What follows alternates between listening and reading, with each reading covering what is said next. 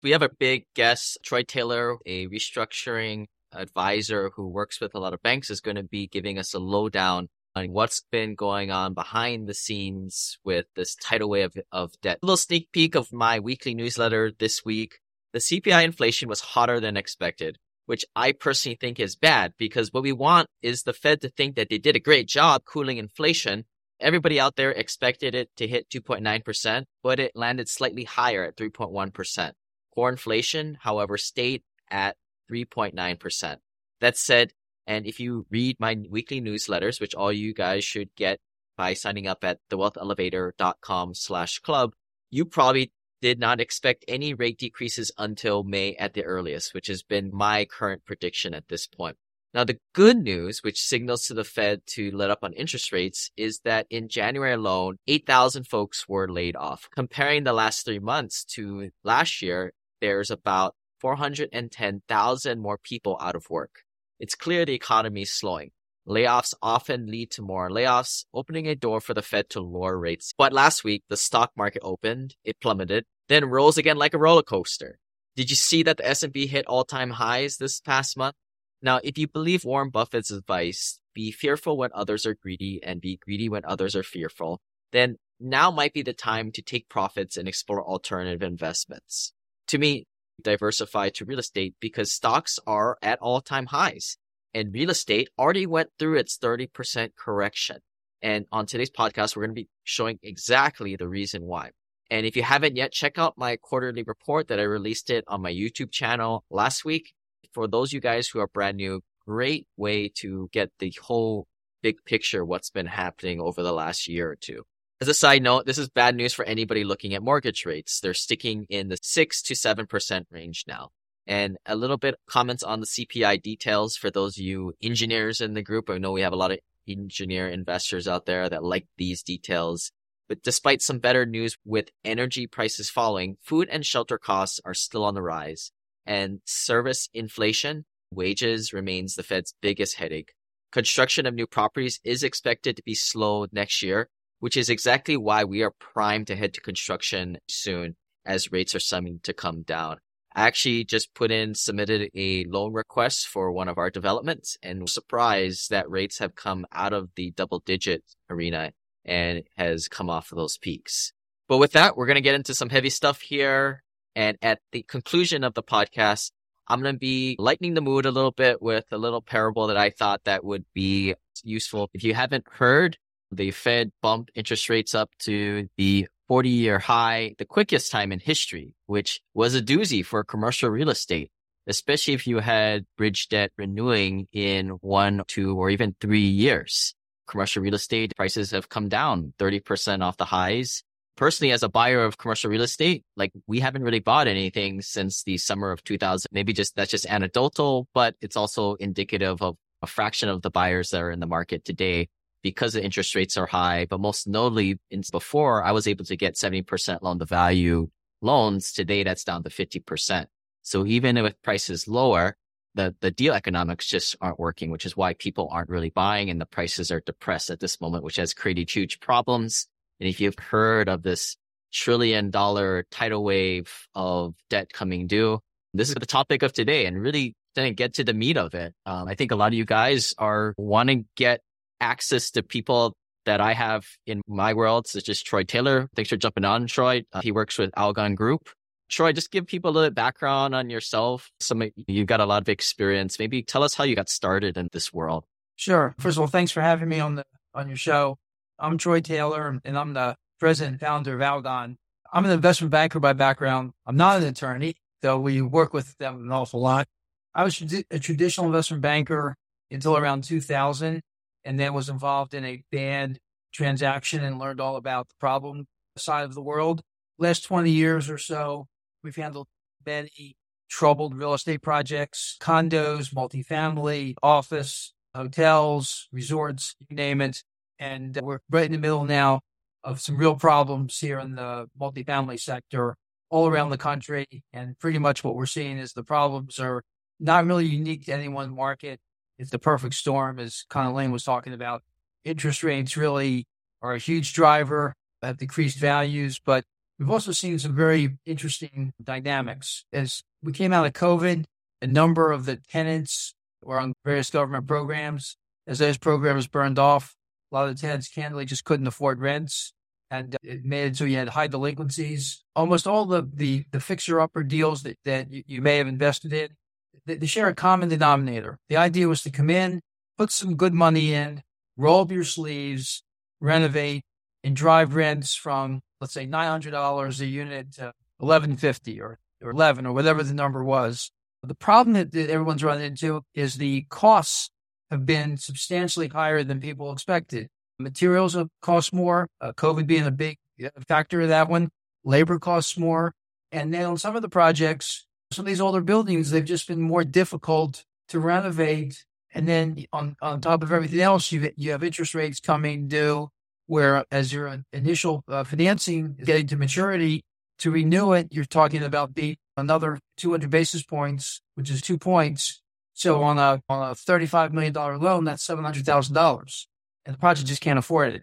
Unfortunately, I think what we're going to see is we're going to see a number of existing projects have some real problems.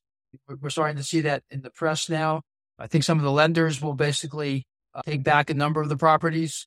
I do think that there's going to be some opportunities to put some capital into some of the projects going forward, assuming you're coming in and investing above all the existing equity and you're the new equity, you're just subordinating to the bank.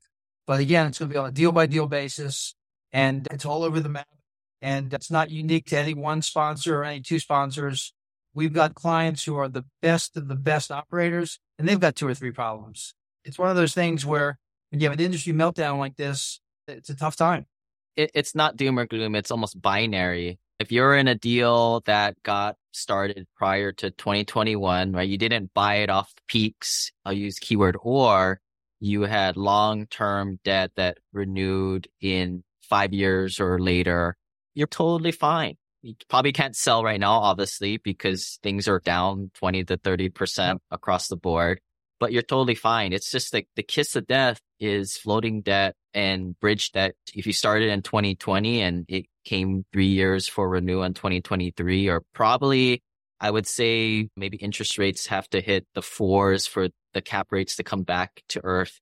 Now, I don't think that's going to be happening until May next year, but that's the kiss of death, right? If you nailed it. If you've got agency fixed rate debt and it's long term, things may not be great today, but so you'll make a little bit less money. You'll ride out the storm. It's like you have a little bit of a cold.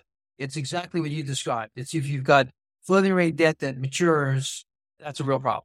And another analogy that I've been, using to explain this to people is, sure, maybe you're in a property where it's 9% occupied and you're getting huge rent increases. It's Troy likes to run. I like to work out. It's like we have 6-pack abs and super strong, high VO2 max.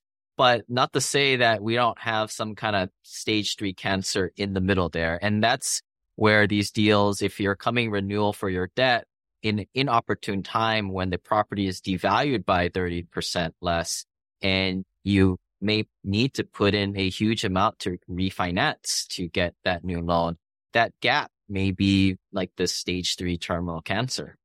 That's the key. And you really need to do really some hardcore analysis to say, okay, number one, given where we're standing, how much capital do we really need to put in this thing? Carry this thing for the next couple of years and be realistic, not be pie in the sky, have a little bit of contingency, and really look at yourself in the mirror and say, what's it going to take? And then you look at the property and you say, based on the values, we put this money in, what's this probably going to be worth in 2 or 3 years? And there'll be some properties that it's a no-brainer. You should put money in, give it a shot.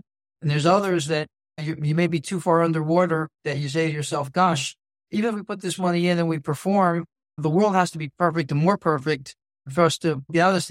This is when we need to get back to the bank. So it's absolutely not a sponsor by sponsor decision. It's a property by property decision with some really hardcore, sophisticated analysis of rolling up your sleeves. Because again, I think there will be some real good opportunities to invest if you're very selective, but not every project should you put capital in. Some of them are too far gone, but there's plenty that just need a little bit of tender loving care. They don't need the ice cream. They just need the chocolate sauce on top of the ice cream to get there. So it's a function of being very selective of which ones you want to be involved in, because everyone's not one you should ride with. But if you ride the right ones, it's a very attractive time to be in, because as you said, if you're investing now, you're essentially investing at approximately between 22 and 30% less value for that same project that was 18 months ago. We actually have a project like this. We bought this one, I think 2021. We bumped the rents up by, I think, $200 on average across the board, or at least our average rents are. And the market took its tumble. We didn't buy this thing off the peak, so maybe what we bought it off of, it came down maybe 10%, 15%. But we made a heck of a lot of headway with the value add, bumping it up that 10, 15% ourselves, which is pretty much what we wanted to do in the business plan in maybe 3 years instead of 5 years. But the damn thing is still worth, like, we're at neutrality in terms of doing a cash in or cash out refinance. And that's just indicative of the market. We'll get over the hump. We're getting the perm debt on it now. We're getting it to dry land. So to live to fight another day and get over this hump. But that's where, like, this black hole, it's this gravitational pull. It pulls out these properties that are exposed, which this bridge debt, and kind of brings those into play, where a lot of projects from 2022 on were just out there, which is why we stopped buying properties after a certain point ourselves too. Look, you nailed it. But the project you just talked about is great, because as long as it's cash flowing above the current debt, maybe you can even start to pay down some of your principal. And one of the things that it's old fashioned, but people over the years have made a ton of money in real estate by doing nothing other than just paying down the debt over 5 or 7 years, and all of a sudden converting all that debt to equity. And even if the property doesn't go up in value, you use that cash to reduce the debt, so you've increased your equity. There's other ways to skin the cat. It doesn't necessarily mean it's going to be exactly the way you thought it was going to be when you made the investment. But that's where you need to have good sponsors that are flexible and creative and don't think there's just one playbook. Yeah. So let's go in with that. From one side, yeah, you want to be creative, but unfortunately, if your asset is worth like 2/3 of what it once was, what other creative solutions can there be done from a sponsor's perspective? I think it depends why it's okay. So here's an example. If you have a property that the decrease in value is substantially related to operational aspects that can easily be fixed. Let's say you have the wrong property management company and they're running something at 72% occupancy and it's in a good location and you look at the comparables, it's a nice property and the thing should be running at 91% occupancy. It doesn't take a great deal of faith to say, if you get the right property management company in and you look over this thing over a reasonable period of time, maybe 18 months, you're not going to do it in 2 months. You're not going to do it in 6 months, but over a year, 18 months, you're going to drive occupancy up to that 92%. So then you say, what's the property worth now if we're running the 92% with what we think the rents are going to be? And then you make your decision if you're going to put capital in. On the other hand, let's say you have a property that you overpaid. The CapEx has been way more expensive than everybody thought. Sponsors got in and they found out that they budgeted $6 million for CapEx, and lo and behold, the HVAC system needs to be replaced and the entire pool deck needs to be replaced. And it's not $6 million, it's $10 million. Candidly, that may be one that you just let the lenders have it and let them figure out what to do with it and maximize the value, because it doesn't make sense. It doesn't make sense to chase bad money with good money. You want to put good money in the ones that basically have a good shot. But we've seen, like, we have a client that's got a property in the Midwest, great property. They tried to internally manage it, probably a little bit over their skis. They're bringing in a top-notch property management company, and it's not very hard to imagine that you're going to increase the occupancy close to 20 points over a reasonable period of time. But again, there's no silver bullet. It's not going to be like you're going to come in and here it is March 1st. And by June 1st, things are going to be hunky-dory. It's going to take a while. And you can't assume everything's going to work perfect, because nothing in life works perfect. Yeah, but if you're one of the most unluckiest of people and bought the property, when would you say the peak was? Early 22? Bought it in that era, the first half of 2022, and there's some people have said I think there's a false narrative out there that they're going to accelerate the business plan. But when your business plan was to merely bump the net operating income by 10 to 20%, and part of that may be bumping rents up by $300 per unit, $400 plus per unit, you're still not going to overcome that 20, 30% decrease in price at the end of the day. The operational thing will get you to the point where you're at least cash flow break even. Then you've got staying power. But at some point, rates will come down, prices will go back up. The key is how long do you have to negatively cash flow? That's the single biggest thing. Once you reach break even and you're not having negative cash flow, if you have to hold it for an extra couple of years, you hold it for an extra couple of years. And then usually good things happen. There'll be a buyer that comes in who's wanting to overpay. Interest rates will come down. The government will condemn the entire area and give you a good check. But the key is you got to get the thing to cash flow break even, because as long as you're subsidizing it, that's a real problem. And you got to be realistic about how long it's going to take. And that's probably the single biggest problem that we're seeing in the marketplace right now, Lane. We're seeing a bunch of sponsors around the country that have bad projects that are continuing to basically shore up the negative cash flow with either their own funds or some of their LP funds without a strategic plan for what they're going to do. Just as you and I have been discussing, some projects make a lot of sense to get in there and roll up your sleeves and save, and some don't. But the one thing that doesn't make any sense is to just put money into a project to keep it going, to pay the mortgage without a long-term strategic plan. And it's the Algon mantra. And it sounds really corny, but you got to have a plan, you got to have a plan, you got to have a plan, and you got to have a plan. Because otherwise, all you're doing is you're just taking good money and throwing it after bad money. You got to have a plan for what you're going to do before you put money in. And that's very hard for a lot of sponsors to wrap their head around. Yeah, it's a tough situation. And I've seen some people out there commit suicide. And I'm talking about my general partner, brother, and other competitors that we have. Some of these guys have underwritten their exits at 5.25 reversion cap rates. And they need the cap rates to come back to that level. And like you said, their plan is just to hold on to this railing until that happens. But if you're underwriting to a low 5% or even worse, high 4% reversion cap, you're going to have to hold on for 3-4 years to hit that. Again, getting back to that, the one thing that, again, is old fashioned, if you have enough cash flow and you can start to pay down the debt, you'd be surprised how much value you can create on a long-term hold. It becomes like, I had some rental properties in Atlanta that I bought, 10, 12 years ago, where I had 15-year mortgages on them, and I just paid down the debt.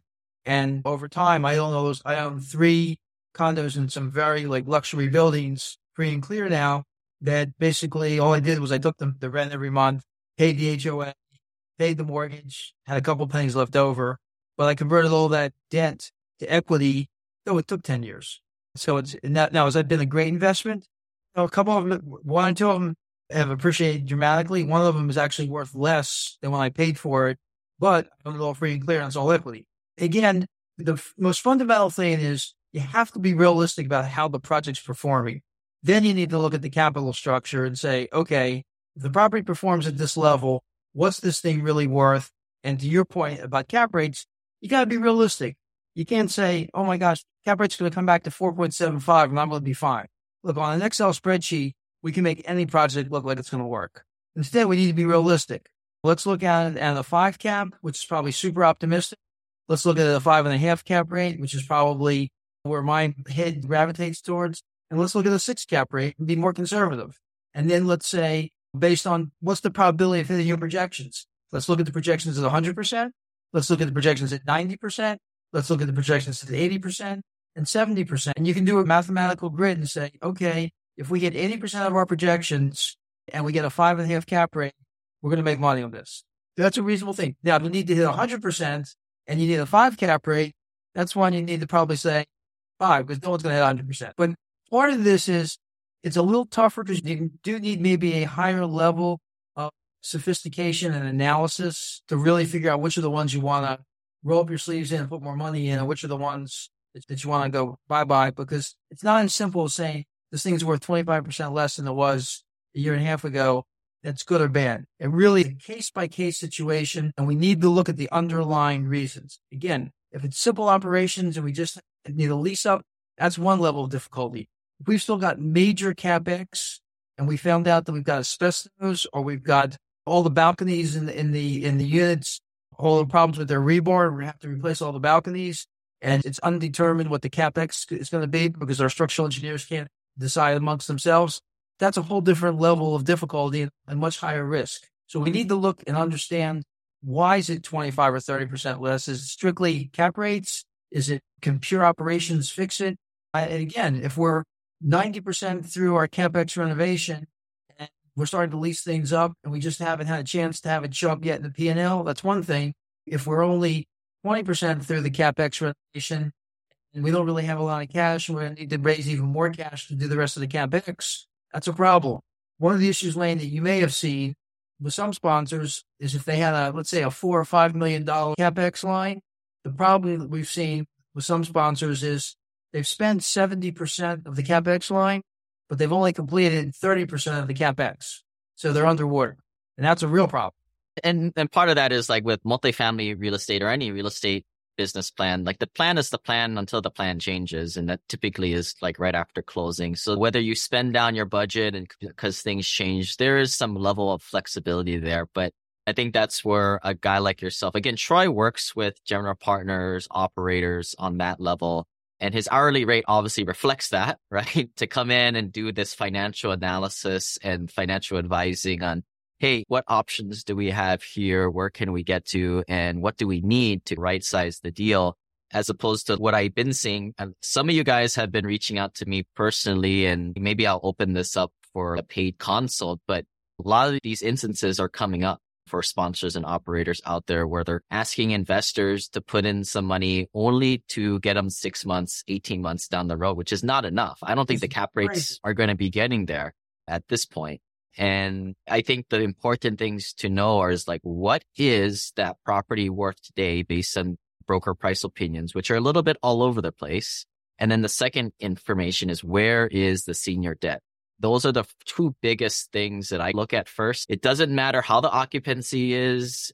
Of course, he'll work with sponsors and operators to dig into that second point, which is what can be done with operations to optimize it. But at least the level of type of look I'll do with passive investors is, let's look at this from more of a high level first and then go from there. Also, a couple of key things. A lot of what we do is also, we know how to talk to the lenders, and we also understand what lenders will do and what they won't do. And sometimes some of the sponsors are very naive in terms of thinking what the lenders will do. If you're coming to the lender with substantial additional equity, there's going to be some flexibility.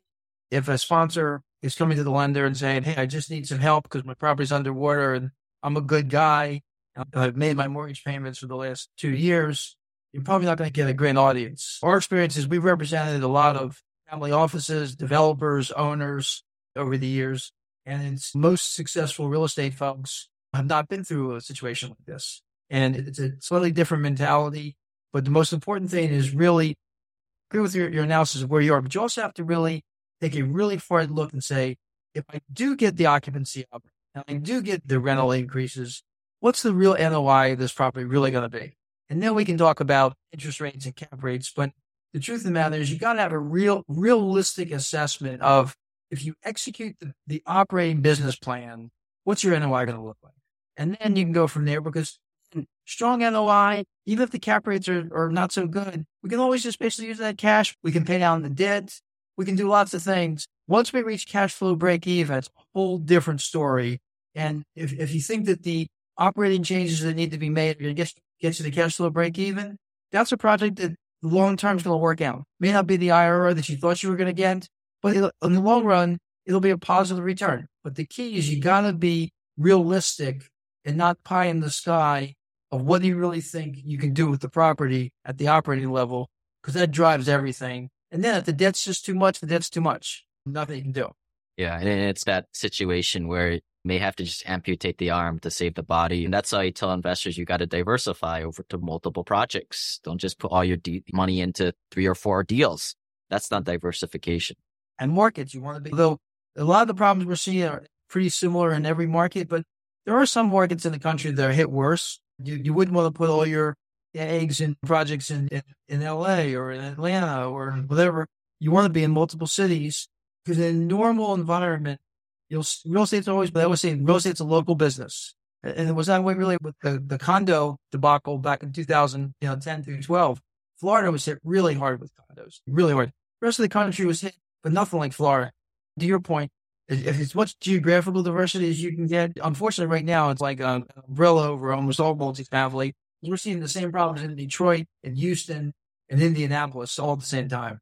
And let me mention that there, you guys obviously listen to other podcasts, and there's this kind of fake podcast world out there with your first types are your educators, and they're the ones just saying, don't worry about it. The banks will extend and pretend. We'll get into that a little bit later. And then the new syndicators who have these podcasts who don't even have 10 freaking properties will downplay the whole situation. And then they'll both use the narrative of, you got to get really hyper focused on one market. It's not a national market. But this whole interest rate thing is a national thing, and it impacted all markets. Maybe not the same, but maybe not 30% off the peak, but certainly 10 to 20%. So you can't really hide from this thing. And if they're using the whole geographic thing, then that's just lies. But the big one I wanted to get your input on, Troy, and I think that's why I wanted to bring you on, because you're actually a guy in the trenches doing this, not just an economist or a podcaster. But there's a narrative of, hey, the banks don't want these properties back, right? They're not in the business of owning these assets and operating themselves. Don't worry, they'll just extend and pretend. Nobody's hitting their debt service coverage ratios. What are they going to do? Take back thousands and thousands of apartments and offices? So maybe if you can shed some light on that whole narrative. There's no one size fits all answer to a lot of these things. Every lender is different. Some lenders, remember, banks are regulated. Some of the other lenders that have gotten very active in this marketplace are not regulated. So from lender to lender, there's a different temperature of how they will react. I think you're absolutely right. If you're missing some covenants, like your debt service coverage, you're doing some things, I don't think lenders are going to be so quick to really want to come in and ruffle the feathers and take back properties. But if you can't make the mortgage payment, that's a real problem. So the key is, again, if you can't make the mortgage payment and you can't keep the accounts payable in line, you're going to have lenders that will step up and exercise their lender remedies. But I agree with you. I think the Mickey Mouse COVID, no one's going to rush to put you in foreclosure. But once you start missing payments, or they really think you're building up payables to an unhealthy level, you're going to have some tough conversations. Yeah. That's obvious, right? Because that's them getting paid, right? The mortgage goes to them, right? They want to get paid. They absolutely want to get paid. And again, if you bring fresh equity to a deal that's troubled, they will have some flexibility. Will they have a lot of flexibility? So far, we're not seeing that, but they'll have some around the edges. But again, the key is the more equity you're bringing to the project, that's good for the lender because you're essentially increasing the value of their collateral. Yeah. And let's turn this a little bit more into education, because I think we use interchangeably lender and banks, but there's also debt funds out there that also provide the lending, or insurance companies will be the lender in some cases. We don't want to name names and name specifics, but maybe give us the breadth of what those are, and then maybe how some would react others than each other. And is it all random too? All right. So here's the thing. So number one, banks and insurance companies are regulated. Now they're regulated by different regulators. So I can tell you that what a bank has to do or can do may be different than what an insurance company do. This is strictly from a regulatory standpoint, because they've got capital ratios. Once loans are classified at a certain level, they've got to put up more capital. It gets very complicated. But I can tell you that in the last downturn, the banks in general had to sell off tremendous amounts of their real estate assets at fire sale prices, whereas the insurance companies didn't. That wasn't driven by business decisions. That was driven by regulators. We had one client that was actually a multifamily player that had a loan, a senior debt loan with one of the major money center banks that everybody on this podcast would know. They called us the week before Thanksgiving and said, if you can close by year end, we will sell our $50 million loan like 35. And that was probably really worth 45, but they just had regular pressure to get rid of it. So it created some irrational activity. We're not seeing any of that kind of stuff right now. We may down the road with some office things, but I don't see it being the same level problem. But with banks and insurance companies, so much of what happens is going to be driven by the regulatory climate and their capital ratios. When you get to the debt funds, each of these funds, this is very important. And most times, most sponsors haven't even thought about this. They're all capitalized in different ways. In other words, the fund itself, some of the funds are public, some of them are private, some of them have various institutional investors, some of them have one big investor. So how they're funded on these debt funds will drive a tremendous amount of how they react to things. If they're public and they have to make disclosures, they may do something. Some of these guys are publicly traded on the stock market. Yes, that's what I mean. Depending on their own internal funding and their own internal dynamics, they may basically make decisions that have nothing to do with your properties or his properties or her properties. So some of the decisions are going to be made based on their own internal issues, not on the individual projects, which again creates some kind of head scratching, creates some opportunities at times because they'll throw the baby out with the bathwater. But at other times, they'll be very hard on things that should be easy concessions. They may have a problem because of their own internal issues. So again, it's a lender by lender, project by project. There's no one size fits all. And depending on who your lender is, you can have the exact same economic scenario, level of debt, occupancy, CapEx requirements. And if you had 3 different lenders, you could have 3 different outcomes just based on the lenders. So you need to also know, it's very important to know the idiosyncrasies of the individual lenders, because a lot of times, again, a lot of the sponsors don't realize that basically they have to put themselves in the lender's shoes, not just be thinking about what's good in their shoes. Because if it's not good for the lender, the lender's going to do it. So every sponsor needs to understand they need to be thinking about how's this good for the lender and not how is this good for me.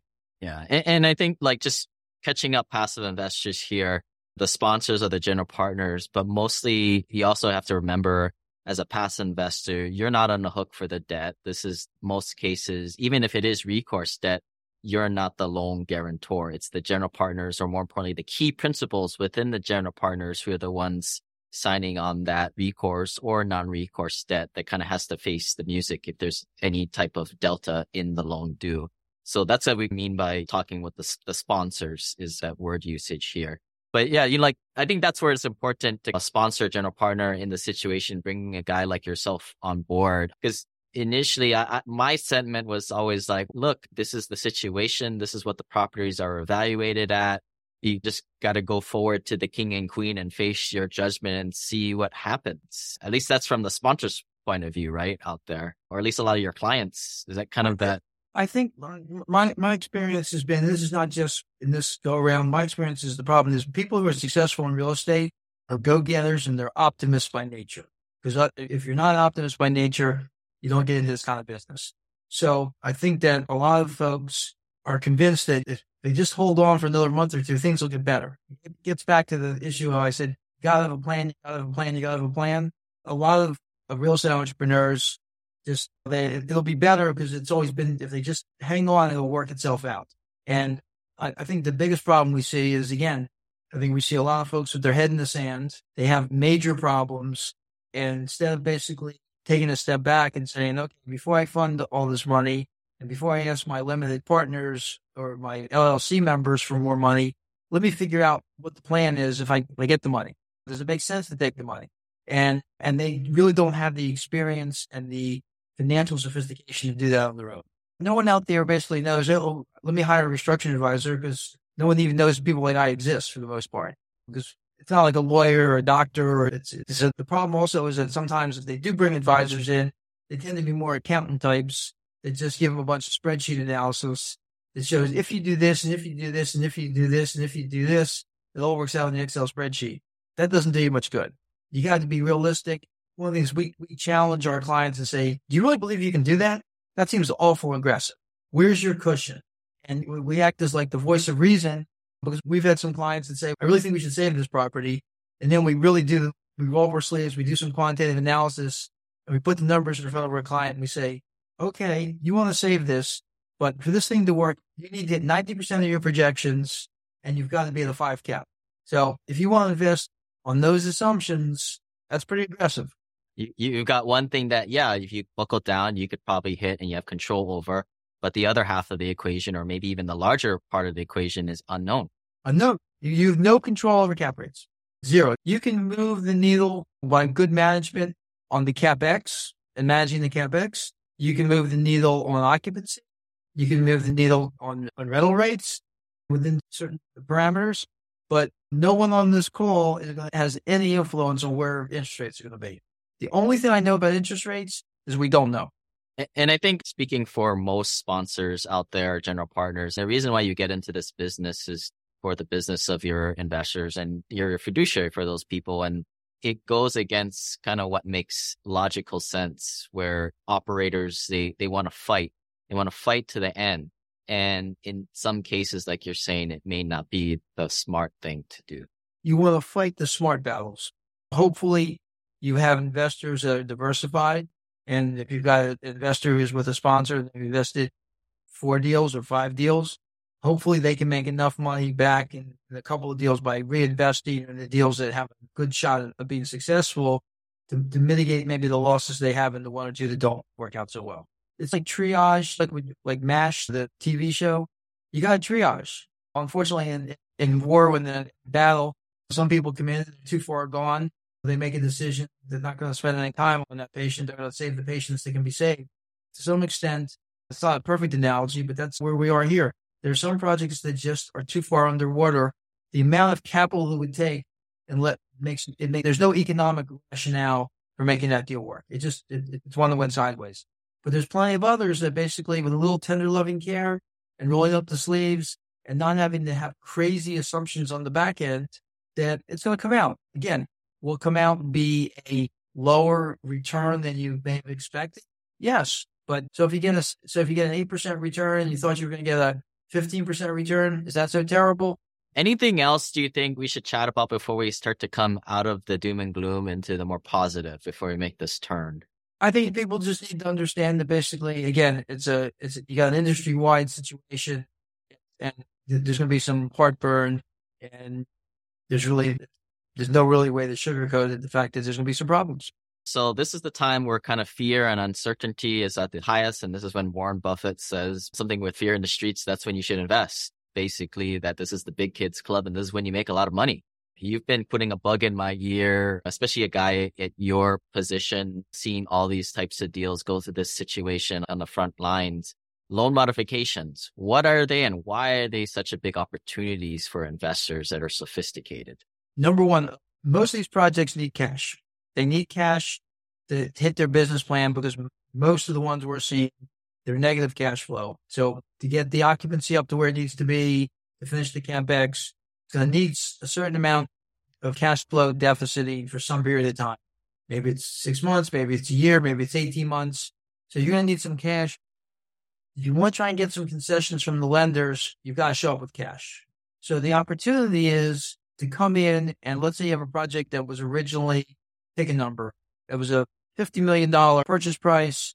The equity was $10 million and the debt is $40 million and it's negative cash flow, but it's close. It's very little negative cash flow, but it's negative and someone's going to have to carry the project for a year while you complete the turnaround. Occupancy is currently 73%, should be 90%. If you come in now and you invest in a round and maybe the project needs a couple $1 million, you're investing now at a $42 million valuation versus the $50 million valuation that people invested in this thing 18 months ago. So you're investing now at a value that reflects the new economic climate. So now all of a sudden, it makes sense. Now, it's got to be one, though, that you believe that it's going to clear the debt. In other words, you've got to invest in something that you're very confident that the worst case scenario, it's going to be worth more than the debt. I'll point out a couple of things in there too, why this is such a unique situation. Obviously, you're picking the property up at 20%, 30% discount or even more of what it was trading at. So that's a big thing right there. Secondly, you're picking this thing up before it goes to foreclosure, before the property gets dilapidated and neglected for months and goes through that process. The third thing is you're able to get somewhat of a cherry-picked loan from a lender who's in the transaction right now that doesn't want to take back the property. They just want a little bit of cash and they're going to refinance the loan to something ideally that's probably better than what you can get out there on the open market, whether you bought this property new. It's better than what you get on the open market, at least so far. And this may change as we get further into it. They're not willing to make major concessions. They're not willing to write off the loan balance. They're not willing to write off interest. Will they accrue some interest? Will they be more flexible on some of the use of the proceeds of your loans? Again, they'll have some flexibility around their loan, but clearly you make a really good point. with the existing lender who's pregnant, you will be able to get better terms than you could if you went to a brand new lender who wasn't involved in the standard at all. They'll be much tougher. So you're getting the most favorable loan terms you can get, but on the margin. That's the point. The biggest key is you're investing above all that old equity. You're investing above all that. So you're investing at 20, 25% less value than, again, it's being traded for 18 months ago. Some people will call this sort of vulture investing. Let's put it this way. The people that will come in will be very sophisticated. One of the things, and I've talked about this offline, we believe that what's fair to the existing investors, and I think most sponsors should adopt this, if they take any of this capital, they negotiate with the quote unquote vulture investors, that all the existing investors, all your current LLC members, they've got the ability to invest side by side with the vulture investor on the same terms and conditions, exact same terms. So if Group X comes in and they're going to get a 20% preferred return and get some points, then the old investors of the sponsor, they get to invest exactly the same terms. And I think it's one of the things that the members should really look at the credibility of who the group coming in is. And if it's a very sophisticated group that knows what they're doing and you're investing side by side with them, pretty attractive. It's a win for the bank or lender. It's a win for the new vulture investors coming in. It's a huge win for them. And then it's also a win for the existing LPs in there to maybe get put in a hold situation. Mitigate something. It does two things. They can hopefully make enough money with their new investment to mitigate their loss. And as you said, it's a hope that things really work out. Their existing equity may have some value, but even if their existing equity really has no value or very little value, it's like you're going to lose a bunch of money in your right pocket, but you're going to make a bunch of money in your left pocket. So when you combine them, you still may lose a little bit of money, but you've mitigated your loss dramatically. But again, it gets back to, you've got to look at these things on a project by project basis, because it's not like you just go out and say, oh, there's 10 rescue deals. I'm going to do 10 rescue deals. Who's the quality of the group? Again, if the group that's leading the rescue capital is a sophisticated, institutionally savvy real estate group, and you get to invest on the same terms as them, that's a really attractive opportunity. But again, every situation is different. It has to be looked at. There's no one size fits all. We do our investor surveys once a year, but so we just put one out for our investor base. But if this is something that is enticing to you guys, shoot me a quick, heck yeah, let's do it. Email team@thewealthelevator.com if this sounds interesting to you guys, and we'll look more into this. But let's zoom out a little bit for new investors coming into the world. It's like the end of Wizard of Oz when Dorothy comes back to Kansas, and you count your lucky stars because you're coming in this great entry point when things are under market 20, 30% of what they were trading at. So I keep telling investors it's actually a great time to be entering the market. All this turmoil that we've been talking about really only applies to people in 2020 and to 2023 vintage deals with bridge debt under 3 to 4 years. Troy, you've been around 2008, that whole debacle. Maybe give us a little bit of like age-old dinosaur type of viewpoint here from your perspective. Single most important thing is clean up your problems and be focused on the opportunities. The sooner you clean up your problems, the sooner you can focus on the opportunities. And the people that were most successful, we did a restructuring for a group called the Related Group in Florida. They were the largest condo developer. We started the restructuring in January of 2009. We were done by the spring of 2010, and many big condo developers in Miami and South Florida didn't even really start their restructuring until early 2010. We're a year ahead of everybody. So they came out, they were able to pick up sites that they held for years, really attractive prices. You want to clean up your dirty laundry so you can focus on the good opportunities. Your lenders will be much tougher. So that's going to hold all the sponsors to be probably a little tougher on their analysis of what they're willing to do.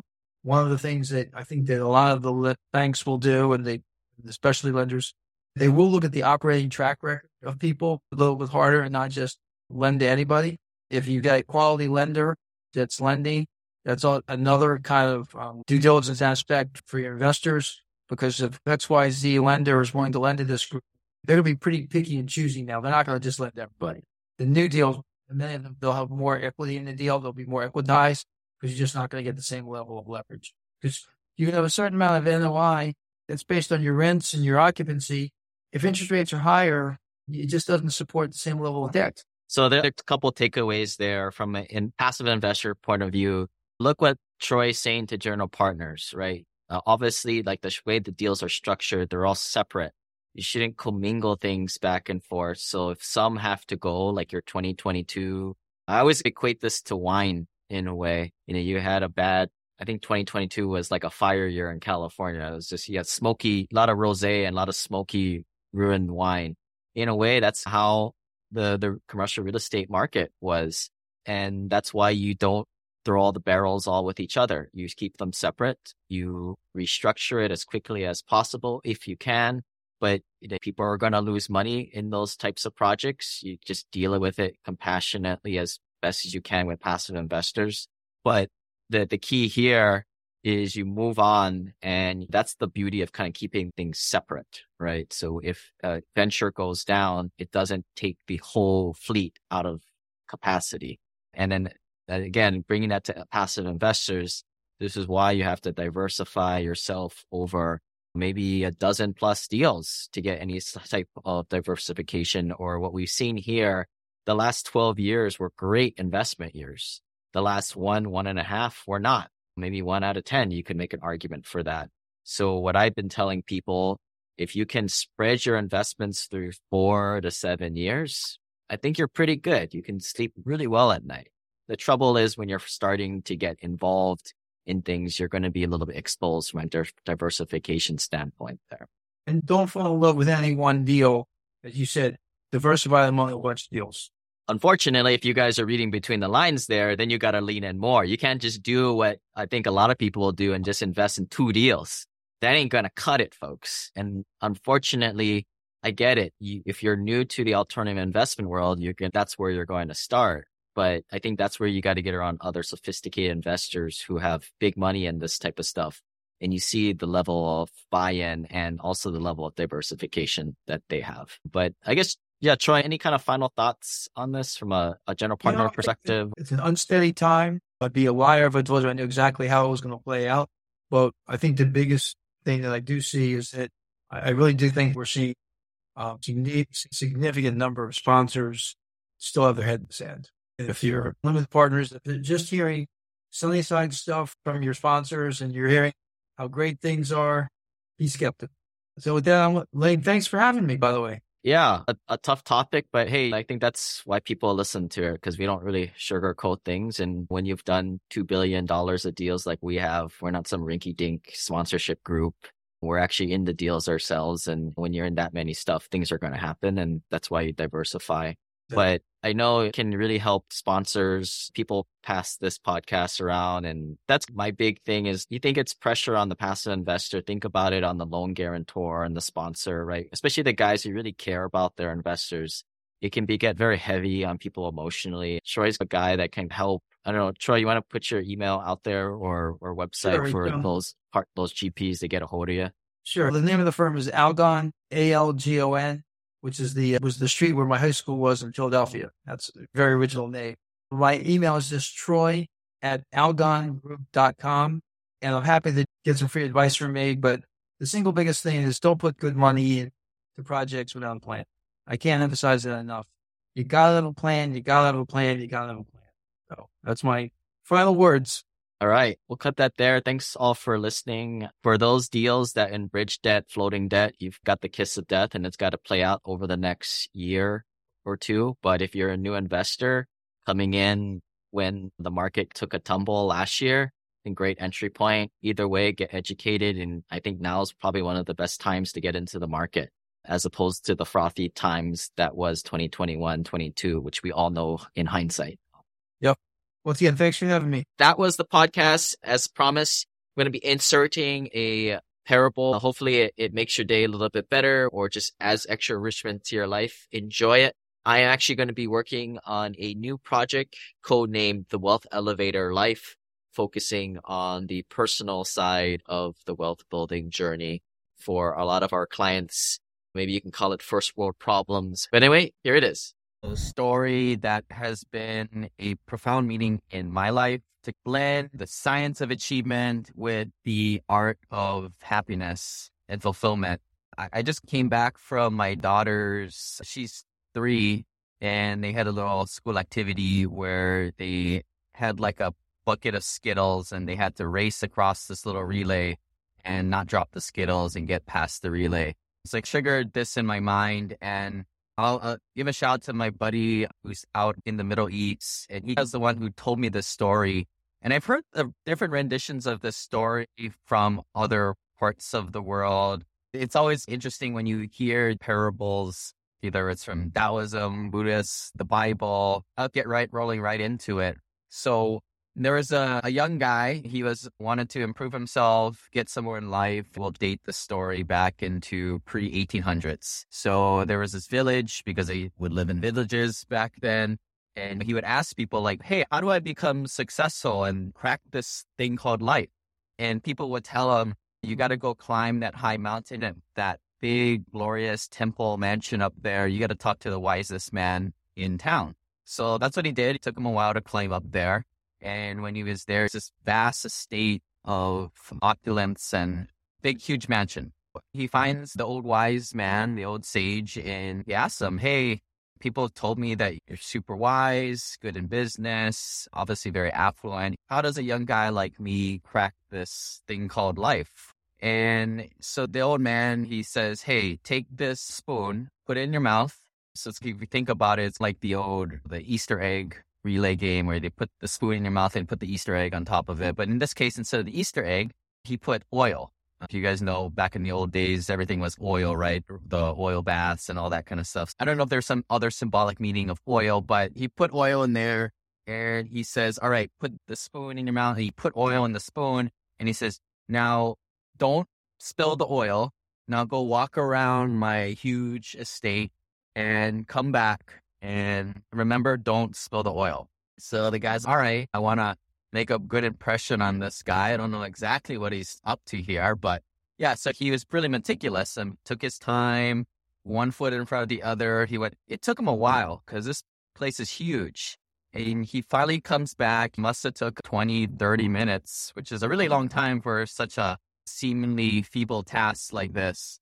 And he goes and he comes back, and the man, I don't know if he went in and did something else and came back, but the old wise man was meeting him there.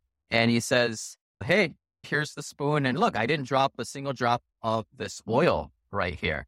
The old man obviously, hey, good job, man. Good job, old lad. And the young guy, he's maybe not quite full of himself, but he's like, all right, finish your task. So what's the secret, the magic advice I'm seeking here? And the man says, hey, let me just say, good job. You didn't spill any of the oil, exactly what I asked. And he said, hey, by the way, did you see all of my special gardens around the mansion, all the statues that it's taken time for me to curate over the years, and the architecture of my building? Heck, you were like walking around this thing for 20, 40 minutes. What did you see? Then the young guy's, shoot, right? Like, I didn't see anything because I was paying attention to the stupid spoon and keeping the oil in the spoon. So the old wise man says, okay, if you don't mind, you do this task again. And this time, enjoy the beauties of around my estate. The guy puts his spoon in his mouth. He fills it up with oil and he heads out again. As you can imagine, he comes back. Actually takes him a lot longer. So it's not like he was rushing through this. And he saw, wow, this old man wasn't kidding, right? This is some cool stuff. Even for a young guy who doesn't necessarily have the appreciation for that type of stuff yet. And he comes back and gives the guy the spoon. And as you could imagine, there's no oil in there because he was like looking at other stuff. And he's a little ashamed by that. But the old man says, hey, that's essentially the secret to life. Going around the mansion, or in this case, life, enjoying the fruit also can be the highs and lows, right? I think we all understand there's ups and downs in life. The downs are what makes the highs higher in a way, the contrasts. But you'll have to balance these two, where tasks of keeping the oil in the spoon is synonymous with like accomplishing things, the science of achievement, getting things done, right? We could all just basket weave and do yoga all day long, but we wouldn't get anything accomplished. And I don't think a lot of people would find much fulfillment in that type of lifestyle. And I think most of us, myself included, we are attuned more to the paradigm of walking around the mansion, the estate, not seeing anything. And we come back with all the oil in the spoon, or the money's in the bank account, basically, net worth and career status achievement. To summarize, the name of the game, which illustrated in this parable here, is simply going around enjoying life. You never know when it's going to end.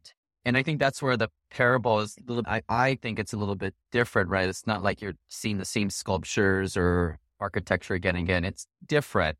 Where you were 5-10 years ago, you'll never get that type of ability to have those memories again. If you take a page from the Die with Zero book from Bill Perkins, who we had on the podcast in the back, I think that was 2023. There's this concept of your life is in 5-year, maybe at most 10-year increments. And once you close a chapter of your life, that 5 years, there's a lot of things that just close up. A lot of things that you wanted to do, it will push off into their 50s, 60s when they have money and they have more time. Physically, they may not be able to do it anymore. That's just maybe an add-on onto this parable here. But just from a simplistic point, that's the ideas, right? How do we achieve things? How do we invest, achieve that higher level of financial freedom? But again, at the same time, have this blended approach where we don't go around the mansion or the life and just have this spoon in front of our face all the time. Big picture, blending both of them. But anyway, I thought that was ironic is our children, my daughter, as I was mentioning earlier, inspired this little post that as parents, you're the one who's supposed to instill these types of values. And some people, maybe myself included, take the Skittles and don't drop any and do it as fast as you freaking possible. The other side of the equation is have fun, enjoy this experience, right?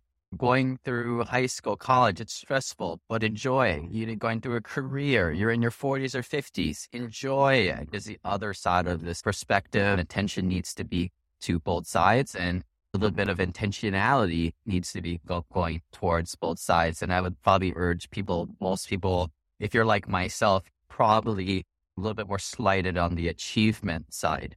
Any other things kind of trigger, feel free to drop a comment below.